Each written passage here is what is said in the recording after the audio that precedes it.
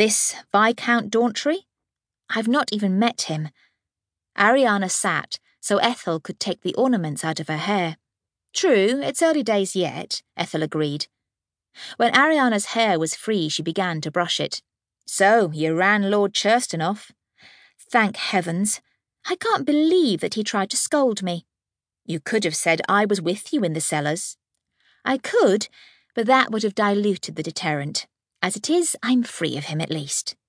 But no additional suitors, other than Daughtry, whom I've not yet met, Ariana reminded her.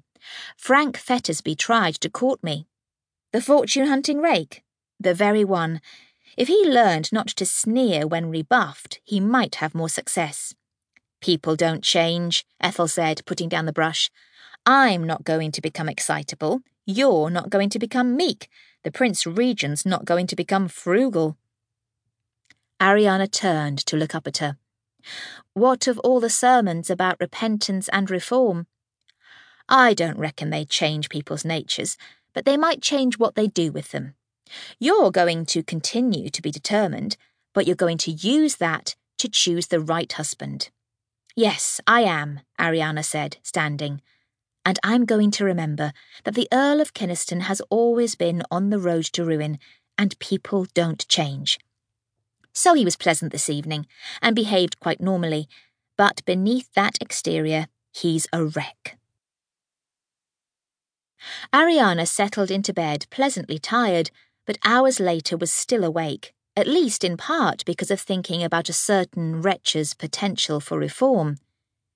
Tinkling clocks around the house, and more sonorous chimes from church bells farther afield, told her it was 2 a.m.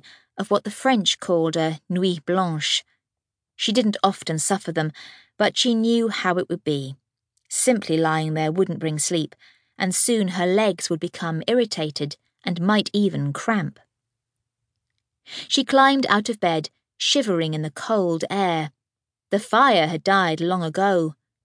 She drew back the curtains to let in the moonlight, and then wrapped herself in her thick woolen robe, even pulling the hood up over her head. Her fur-lined slippers would help keep her feet warm. Even so, she needed to be vigorous if she wasn't to become chilled through. A few circles of the room told her this wouldn't do. At home at these times, she walked the corridors. There were no long corridors here, but there was more space outside this room, and staircases to go up and down. Clearly the whole house was asleep. No one would know. She used the tinderbox to light a candle, and then ventured out. The only sounds were from ticking clocks.